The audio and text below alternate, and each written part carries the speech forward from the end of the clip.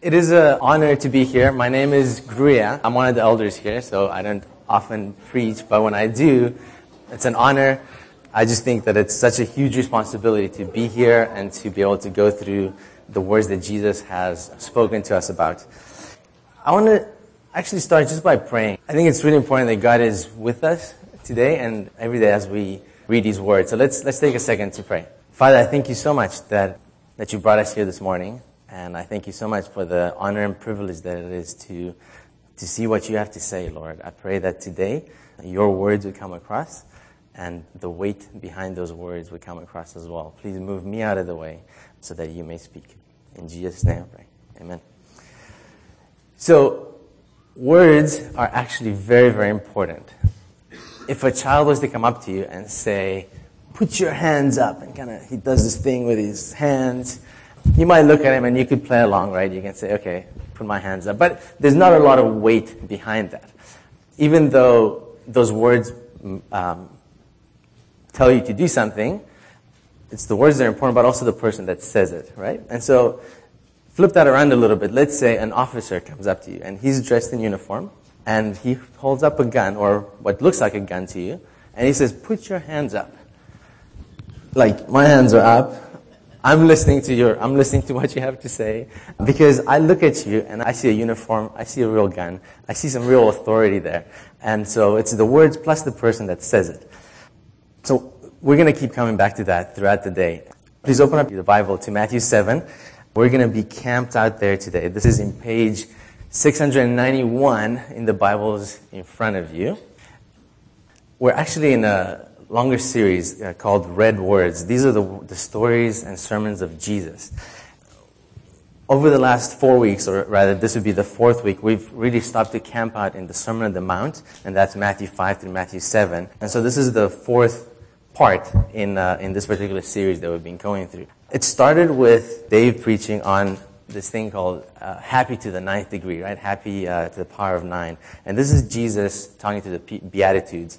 And here he says things like, blessed are the merciful, for they shall receive mercy. And Jesus appeals to our desire to be happy there. And really, that's the takeaway, and that's how the Sermon on the Mount starts. We then moved on to a sermon called Upside Down. And Ben preached this one a couple weeks ago. And this one was really about food and upside down spaghetti. Wait. No. That's not what this was about. At least that was my takeaway. This was Jesus calling out some rules of that day and really just turning all of that upside down. This is where he would say things like, you've heard that it was said something, like you shall not murder. But I tell you, if you're angry, it's as if you've done that in your heart already. So the big takeaway in that sermon was that we should go and live a certain way because Jesus did for us. So we should go and do because Jesus did. And these standards that humans and people set up, those aren't really the standards that you should live up to. So that was Ben's sermon. And last week Dave talked about inside out. And this was about what's on the inside, how you pray, how you practice righteousness, how you fast. The big takeaway there was to live well for God alone. It doesn't matter what other people think. It really matters what God thinks. And so today we have a whole chapter. We're going to go through all of Matthew 7. And really, I hope that we take the words seriously. And I hope that we commit to action as a result. I hope that we don't just listen and walk away thinking, oh, those are nice words. But rather, that wasn't a child saying those things and that was nice. This is more so Jesus saying those things. And we should probably do something about that.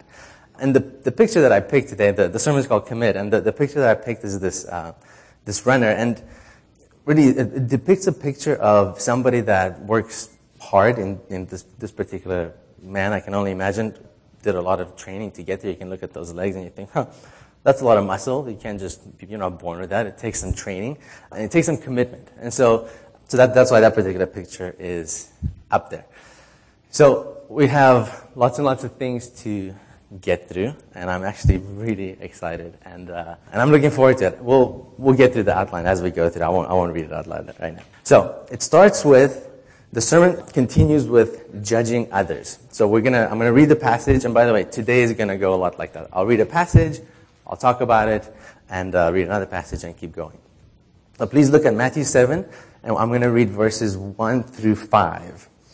Okay, and it goes like this. It says, "Judge not, that you be not judged. For with the judgment you pronounce, you will be judged, and with the measure you use, it will be measured to you. Why do you see the speck that is in your brother's eye, but do not notice the log that is in your own eye? Or how can you say to your brother, 'Let me take the speck out of your eye,' when there is the log in your own eye? You hypocrite. First take the log out of your own eye, and then you will see clearly to take the speck out of your brother's eye." So really, what this is getting at is, man, make sure before you judge someone, before you go and tell them, "Hey, there's so much wrong with you," wow, look at yourself first. There's so much to work on. There's so much happening in your own life. You should really look at that. And if you do come to your brother, this is really a warning that, man, come in an attitude of humbleness, saying, "Look, I'm sinful just like you. I don't pretend to have things perfect, right? But maybe we should talk about this and together kind of work things out." And you should also be open to the fact that you may not know all the facts when you go and sort of judge someone, you go talk to them. You may not know everything. You could be blinded by sort of a log forest that is jammed in your eyes and you can hardly see clearly, right? So be thinking about those kinds of things when you talk to somebody and when you judge, when you talk to them about their sin. Is this passage saying that we can't at all call out our brothers or sisters in sin? Because in a sense, if I was to see someone committing sin, if I go talk to them about that, in a sense I'm judging. Is this saying, no, you can't do that at all? No, that's actually not what it's saying. You can look in, don't turn there, but in Matthew 18, we get some guidelines about how to approach brothers or sisters in sin. If a brother sins against you, go and tell him his fault between you and him alone. If he listens to you, you've gained your brother. If he does not listen, take one or two others along with you, and so on. So we certainly have guidelines about how to approach others in sin. It's just, the warning here is just do it with care, do it with humbleness, and you should be okay. And this brings me to a call to action. And we're going to have a call to action quite a bit throughout the sermon. And so here, I'd ask for us to commit when we judge and when we talk to people to judge with humbleness, to know that, you may not know everything. Know that you are also a sinful man or lady, and we're all, we're trying to do the best we can based on what Jesus has done for us and what he's doing in our lives. So, with this passage, actually, verse 6 actually gives us a little more light into when you should and shouldn't go up to somebody, and you should and shouldn't judge someone. So if you look at verse 6, it says, "Do not give dogs what is holy, and do not throw your pearls before pigs, lest they trample them underfoot and turn to attack you." And this, when it talks about giving dogs what is holy, this is talking about the gospel, about talking to people about Jesus. And you'll see, do not give dogs what is holy. It's actually, dogs in the Bible aren't these sort of cute, sort of handbag dogs that you they're sitting next to you in an airplane, you kind of pet them and so on. No. This verse is really talking about when dogs are mentioned in the Bible, they're more so very, very sort of vicious animals. And similarly with the pig picture that we get in the Bible, it's really sort of unclean, unholy. That sort of mental image should come in your mind. And man, when I saw this picture, I thought it's great, but it actually kind of freaks me out a little bit, so I'm just going to clear it. I don't want you guys to be too over-focused on this vicious dog. By the way, I love dogs. I have nothing to do with dogs. So really, this talks about how to handle the gospel in the face of truth. And you should approach every situation carefully and with prayer. And in general, think, what kind of situation is this? If Proverbs is anything to go by, where it says, "Do not reprove a scoffer, or he will hate you. Reprove a wise man, and he will love you." So be in constant prayer, be thinking, what kind of situation is this? Is this the situation to talk about what's going on or not? And we will actually, as we continue through the sermon, we'll see some more guidelines that'll help us know how to discern and how to proceed in these situations. So moving on, we're going to look at verses 7 through 11, and this is about speaking with God. And it goes like this. Ask and it'll be given you. Seek and you will find. Knock and it'll be open to you. For everyone who asks receives, and the one who seeks finds, and to the one who knocks it'll be opened. For which one of you, if his son asks him for bread, will give him a stone? Or if he asks for a fish, will give him a serpent? If you then, who are evil, know how to give good gifts to your children, how much more will your Father who is in heaven give good things to those who ask him? There is one message here that may not come out as obvious before we talk about the whole passage, and that is in verse 11. Jesus says, if you then who are evil, he presupposes that his audience that he's talking to, his disciples, he calls them evil, and when he does this, Jesus isn't calling himself evil, so he's distancing him away. He's distancing himself away from his audience. We as humans are born sinful. Jesus isn't, and so that's a neat doctrine hidden in here, and one that if you really understand it, when you realize what Jesus has done for us with his death and resurrection on the cross and dying for us even though we were and we are evil, that should really spring us to action and really help us to think deeply and more lovingly about Jesus. And it will help us to really appreciate what he's done on the cross so much more. But really, I digress. That's actually not necessarily the full point of this passage. So this actually is a very, very encouraging passage. Okay, remember who's talking here. This isn't an imperfect, sinful human that can give good gifts, right? So we know that we try to give good gifts to our children or to friends or whoever. This isn't me talking. This is God. And he is the only God. He's perfect, all-powerful creator. I'm going to list off some other qualities just to open our minds a little bit. And these are not even all the qualities of God. So he's unchangeable. He's eternal. He's omnipresent, omniscient, wise, truthful, good, loving, merciful, holy, righteous, omnipotent, perfect, beautiful, glorious, judge, to name just a few. Okay? God is so much more than me or you. He's so much greater. And this is God that is talking. And what is he telling all of us? He's telling, if you who are evil know how to give good gifts, how much more will your Father who's in heaven give good things to those who ask him? Like, that's encouraging. We have access to God, and we can talk to him and ask him, and he wants to give us good things. I mean, that's just amazing. Think about, if you have children, think about your relationship with them. How does that work often? They'll ask, like, how long can you go before your child asks you a question? Not very long, right? And then another question, and another question. And man, they just keep coming. Like, that's the way they relate to you. And your answers to your children are sometimes sort of yes or no or maybe or, they vary. And sometimes the reasons behind your answers to your children are good reasons. Like, look, I will not give you another piece of candy. I will not allow you to play in the street, whatever. Sometimes those are sort of good answers. But sometimes we just say no because we're irritated or we're tired or, man, I've had a hard day at work and you want to play with me right now, but no. I cannot do that.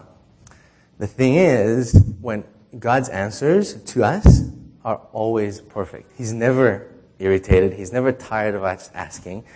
He's never had a hard day at work.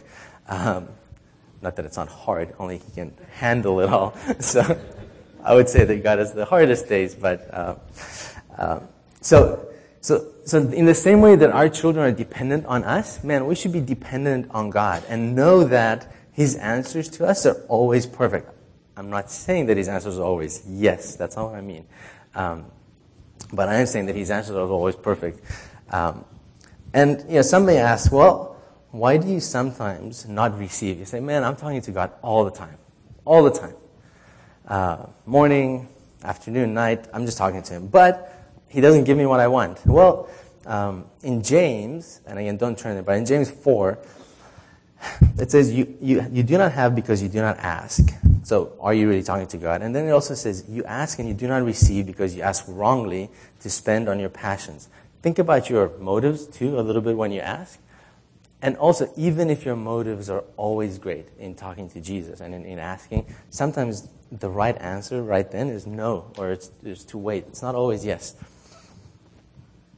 Which brings me to our next commit, which is that Jesus is calling us to, and that is talk to Jesus. Okay, that's what he's saying, and he's saying very, very clearly. He's not saying maybe you should ask or maybe you shouldn't. Man, commit to talking to Jesus. It doesn't hurt, and certainly is going to help a whole lot. And excuse me.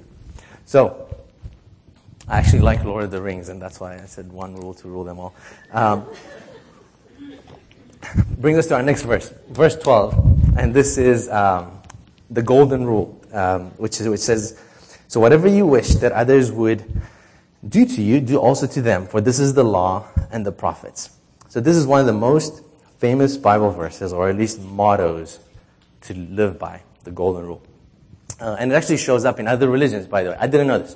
I studied up on it, and this golden rule in different forms, and I'll talk about that, in different forms shows up in other religions. Jesus wasn't even the first that said it. In fact, there's a Rabbi Hillel, that lived just before Jesus, and the way he put it, and the way other religions, as my understanding, put it, are along the lines of, what is hateful to yourself, do not do to somebody else. Okay? However, Jesus spins this positively, right? This is actively do good to others for what you would like them to be done to you. Okay? So that's hopefully you catch the difference. It's not about what's hateful to yourself, do not do to someone else. It's not about sort of being internal, but it's more so about external. Actively do good to others. Actively do to others what you would have them do for you. And it's actually kind of nice because Jesus summarizes the Old Testament. He says, "For this is the law and the prophets." So that's pretty useful. Thank you. Like the law and the prophets are quite a few books, and we can summarize them in that little sentence, that little rule. So that's pretty cool. And this is applicable in every relationship. Okay, family, friends, so wife, children, co-workers, neighbors, church, people, cashier. It's also applicable in the things that may be things like your enemies, things like an irritating person, maybe an unloving acquaintance. It's applicable to everyone. It doesn't say to wait for others to do it to you first. It doesn't say once others treat you well, then you should treat them well too, right? It's not conditional on how others act or react. I gotta tell you, like, for me, this most often plays out daily in the fact that I do the dishes at our house quite a bit. And that's actually not a picture of my sink, because mine would be sort of overwhelming to the countertops, right? And so that's a much cleaned up version.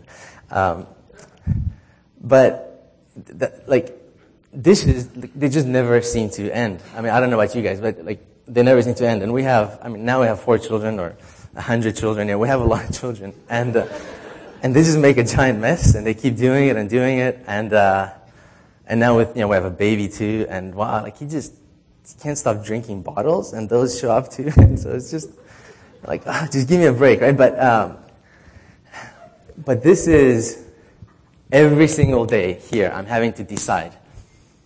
It's nighttime. I'm tired. I've had a hard day at work, right? And I'm having to decide, okay, if I was Jamie and I woke up in the morning, what would I like? Would I like clean dishes? Not clean dishes. Most of the time, I do them. This last week, I have done a poor job. I both pass and fail there. But really, at least in my life, I have these. This is just a constant reminder of the golden rule to me. And so I'd say, what is it for you guys? And I'd say the next commit here is just to treat others. It's not a mystery, right? Treat others as you would yourself, right? Man, do those dishes. Korea, do the dishes. What is it for you? And really, it should show up all the time in your life. That's what Jesus is calling us to. Okay, we now move into a slightly different part of the sermon of Jesus' sermon. And in a sense, the rest of this is about warnings. And Jesus very plainly lays out two different possibilities and gives different examples to each one. Man, Jesus is a masterful preacher, and to say the least. And he drives this particular point home over and over again. So we'll start with the warning about the two ways or two gates or two roads, two ways, two gates. So this is verses 13 and 14. So let's look at your Bibles, please, in Matthew 7, verses 13 and 14. And it says, "Enter by the narrow gate, for wide is the way, for the gate is wide and the way is easy that leads to destruction, and those who enter by it are many. For the gate is narrow and the way is hard that leads to life, and those who find it are few." So this is just continued advice on how to live your life. And in this case, Jesus is the gate, he's the way. He said in other places in John, he said, Jesus said, "I am the way, the truth, and the life. No one comes to the Father except through me." So this is, obviously Jesus is talking here about himself and that he's the way. And this is a hard message, guys, but the way it's written and the way I read it, the way the Bible states it, is, look, there aren't many paths to the God of the Bible, right? There's a narrow path and there's a wide path. It doesn't say that there are lots of ways to get there. And if somebody tells you that, flags should go off in your head. What's that based on? What's that kind of calling based on? This is a very hard message to preach, but I would not be doing the Bible justice if I didn't say it. And so the other thing is, you should question yourself here if your life looks like everyone else's, right? Is there any difference, like that you're traveling a different road than somebody else? This isn't an easy road, right? This presupposes that this isn't necessarily comfortable. And I know that's hard because in the Bay Area we live super comfortable lives. Let me just, by way of example, and this, I was listening to a book by Francis and Lisa Chan. Some of you may know Francis Chan. He wrote Crazy Love. And this book was called You and Me Forever. Really good book. I'd recommend it. And think about going camping. Let's say you're going camping for a few days, right? Some of us like to rough it, right? Others prefer motorhomes. So, yeah. Some of you may know where this is going. So in the church camping trip, right, that we do, I think it's a couple of years ago, and many of you, and I commend you for that, many of you came in tents and you were really roughing it, and that was great. My wife and I, we came in a motorhome, and we were still roughing it for us. It was, what was it? Like, there was a night, and it was cold outside. And, I woke up, and I guess others woke up too. And man, I was cold. Like, I woke up, it's super cold. I got out of bed, and I turned the thermostat up. And then, it wasn't cold anymore. It was great. I went right back to bed. The covers were even a little bit much, right? Only to wake up, and people were like, whew, it was cold, trying to warm up their hot chocolate. And yeah, that wasn't the case for us. But anyway, so the thing is, whether you're motorhome camping or in tents and so on, it's clear that camping, that campsite and so on, that's not your final destination, right? You're there to camp, you're there to see friends, you're there to do some other things. The thing is, and you have that mindset, like, so even whether you're motorhome camping or not, you know that there are some discomforts, there are some things that are different than your real home. Your real home is, maybe 50, 100 miles away. And it's coming soon. You're going to go back there soon. It would be very strange if somebody lived in such a way when they were camping, where you realize, like, man, don't you know you actually have a home just down the road? So for many of you there, like you look, and for me, like we start to look different after a few days, right? Maybe not as clean as we usually are. Maybe we haven't shaved in a while. But that's okay. Everybody knows you're camping. You're there to camp. You're not there to not. Man, if our lives here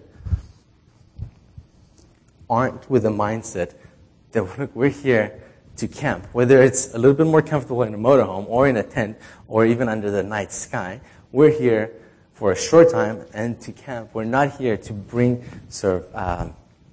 heaven on earth. And so we should have, our lives should be on a mission for Christ, right?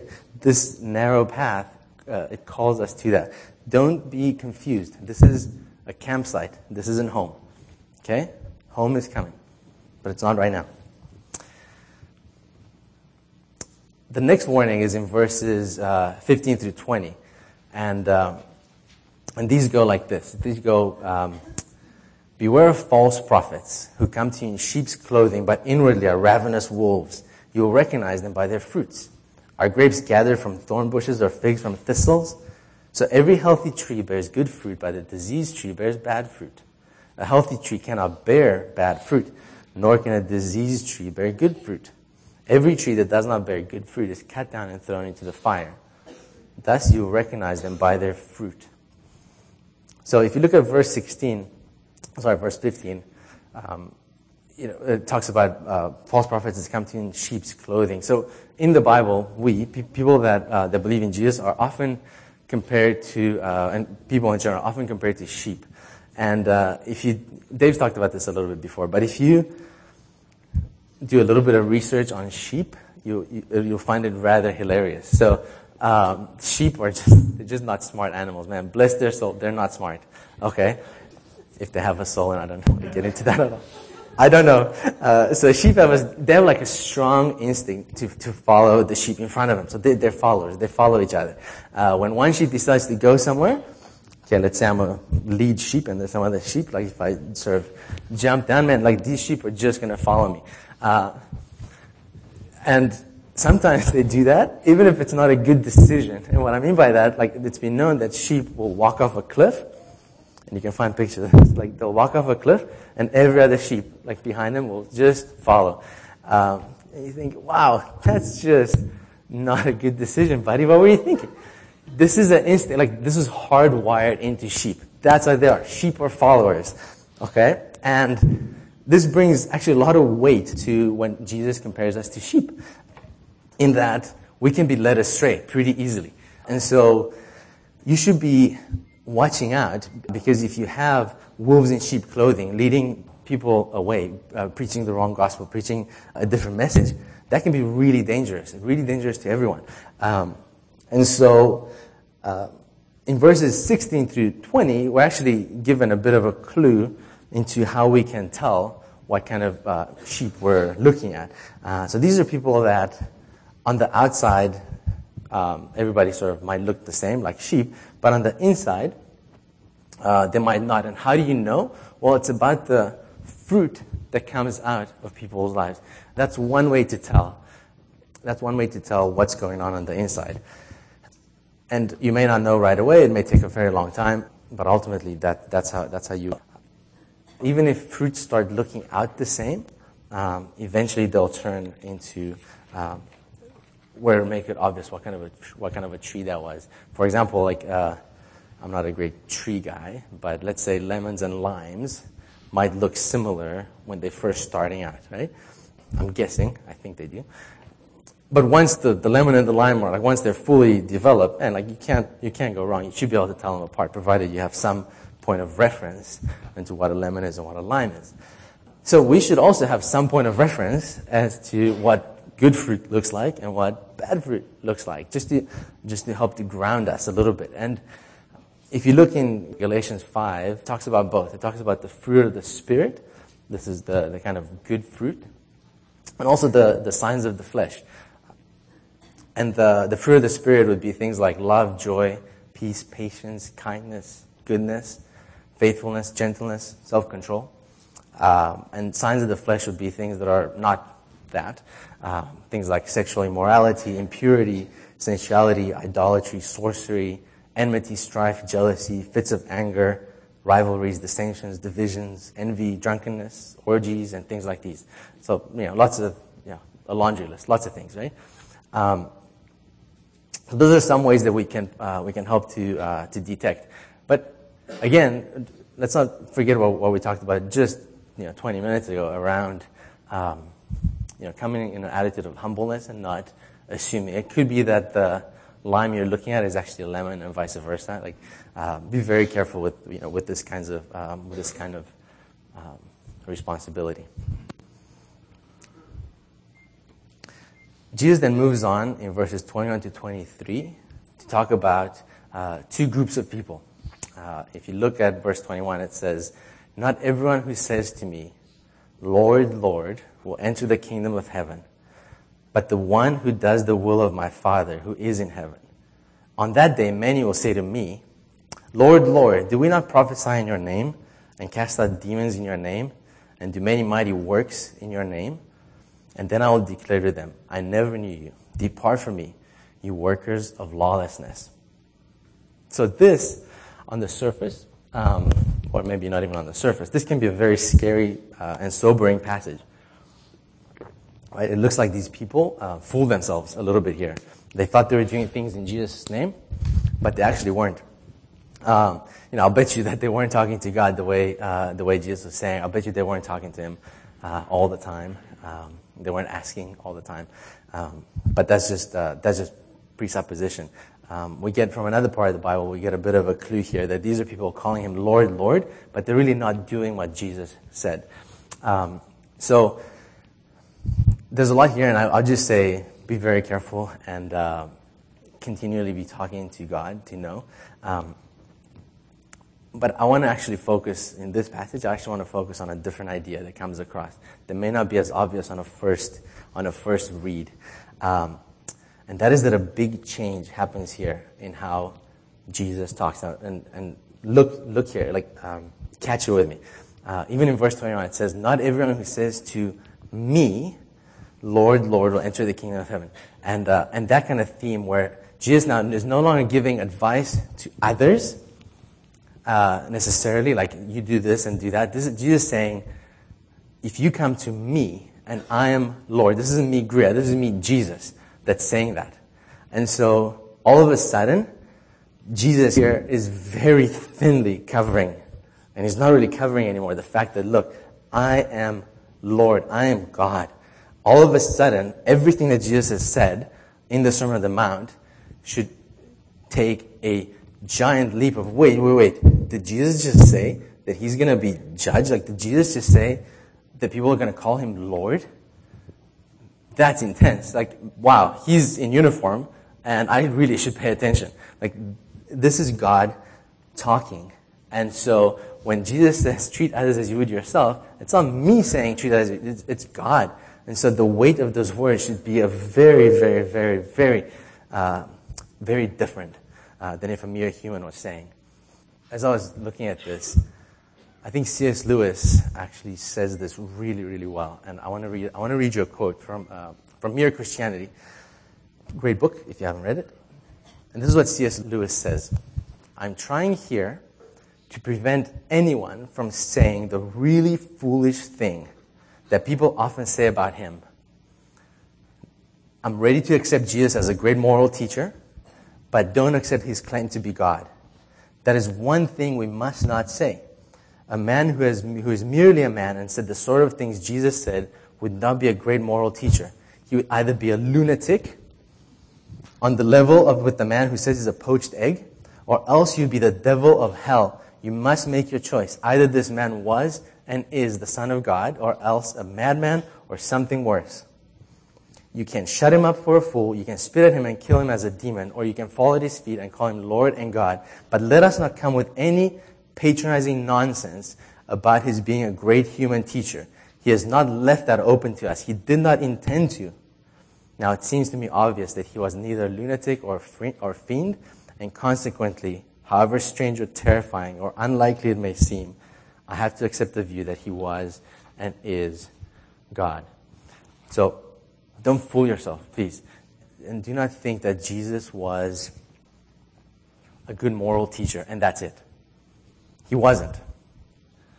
He would have only been a good moral teacher if he was also God. If he wasn't God, he would have been a lunatic. He would have been something else entirely. If you look at the things that he said.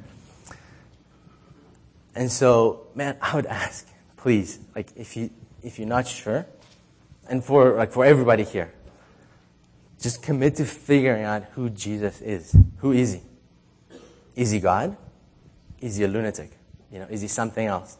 Like, it's really, really important to figure this out, because based on what you figure out about Jesus, it will give very different weight to the words that he says and to the kind of things that he calls us to do. Moving on to verses 24 to 27, it goes like this. Please read with me. Everyone who then hears these words of mine and does them will be like a wise man who built his house on the rock. And the rain fell, and the floods came, and the winds blew and beat on that house. But it did not fall, because it had been founded on the rock. And everyone who hears these words of mine and does not do them will be like a foolish man who built his house on the sand. And the rain fell, and the floods came, and the winds blew and beat against that house, and it fell, and great was the fall of it. So, this is no longer about just listening, okay? Everyone who hears these words of mine and does them will be like a wise man who built his life on a rock, okay? This isn't everyone who hears these words of mine and memorizes them. I have nothing against Bible memory. In fact, I think everybody should do it. It's more so, if that's where it stops, just knowing what Jesus said, that's actually not helpful at all. That's not what Jesus says. It says who hears these words and does them. So look at your own life, right? How do you react in times of trouble? What are the kind of things that you cling to? What are the kind of things that you don't cling to? What's the first thing that comes to mind? And what does that say about the kind of house that that we are building our lives on? This, by the way, in all of this, I'm a sinner like you guys. I don't in any way mean to pretend that this isn't something that I work through every day as well.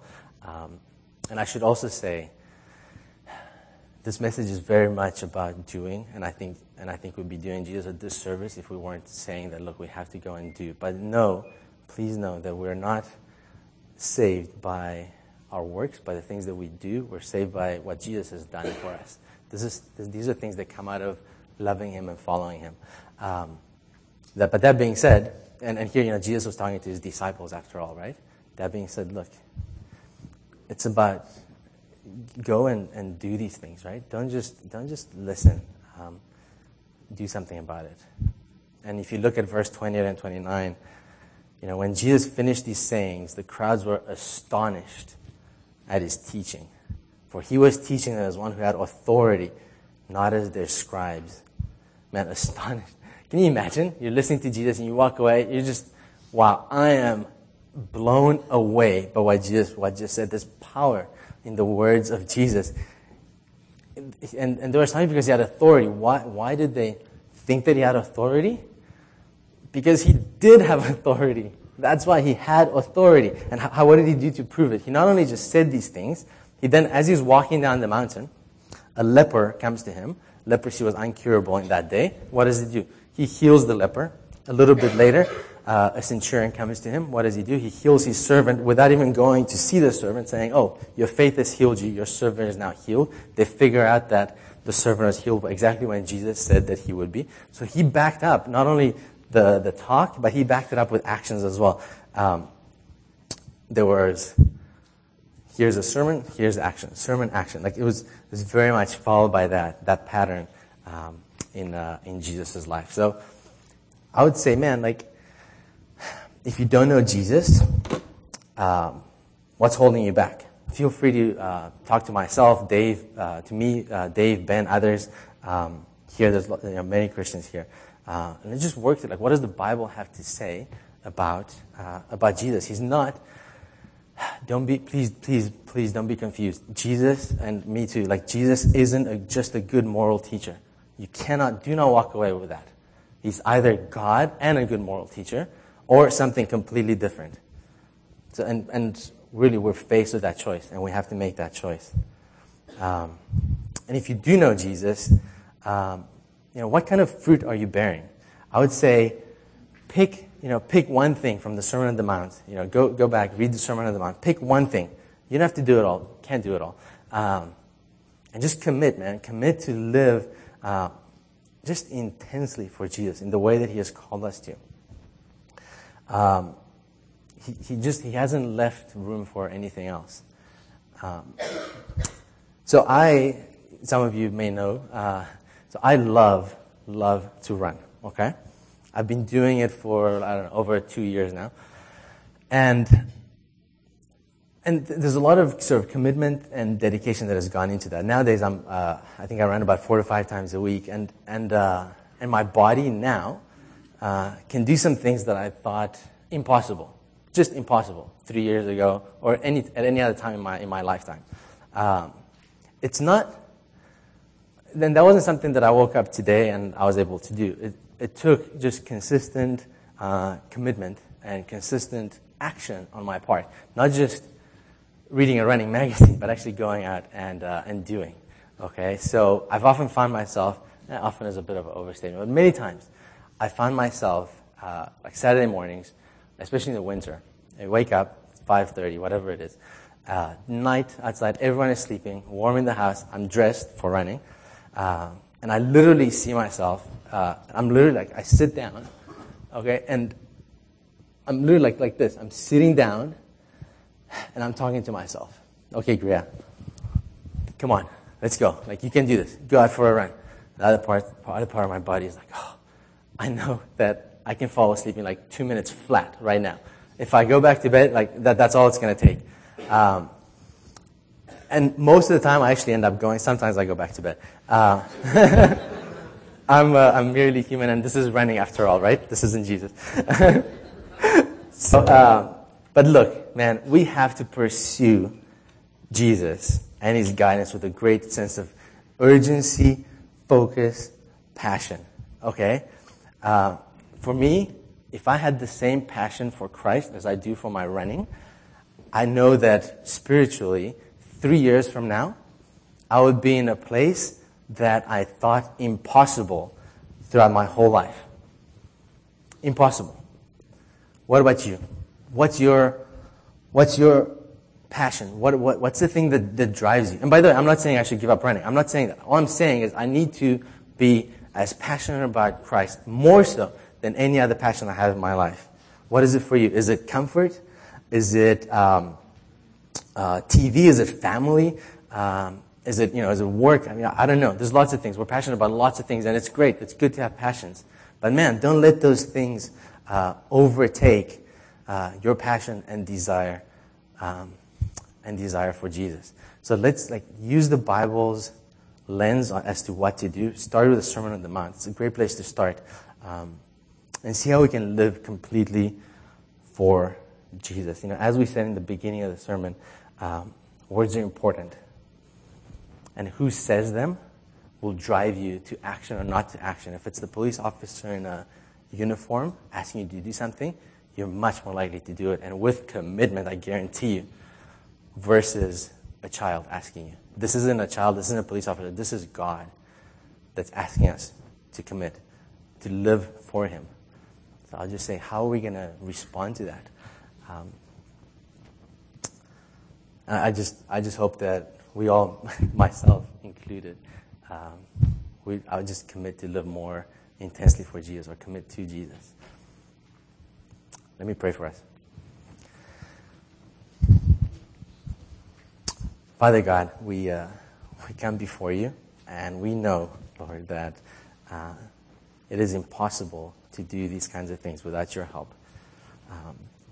So, Father, I pray that we would commit to seeking you, to following you, Lord, to seeing what you have called us to do, and actually doing that, Lord.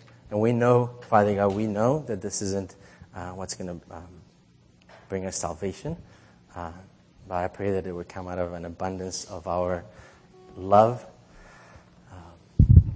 for you, Lord.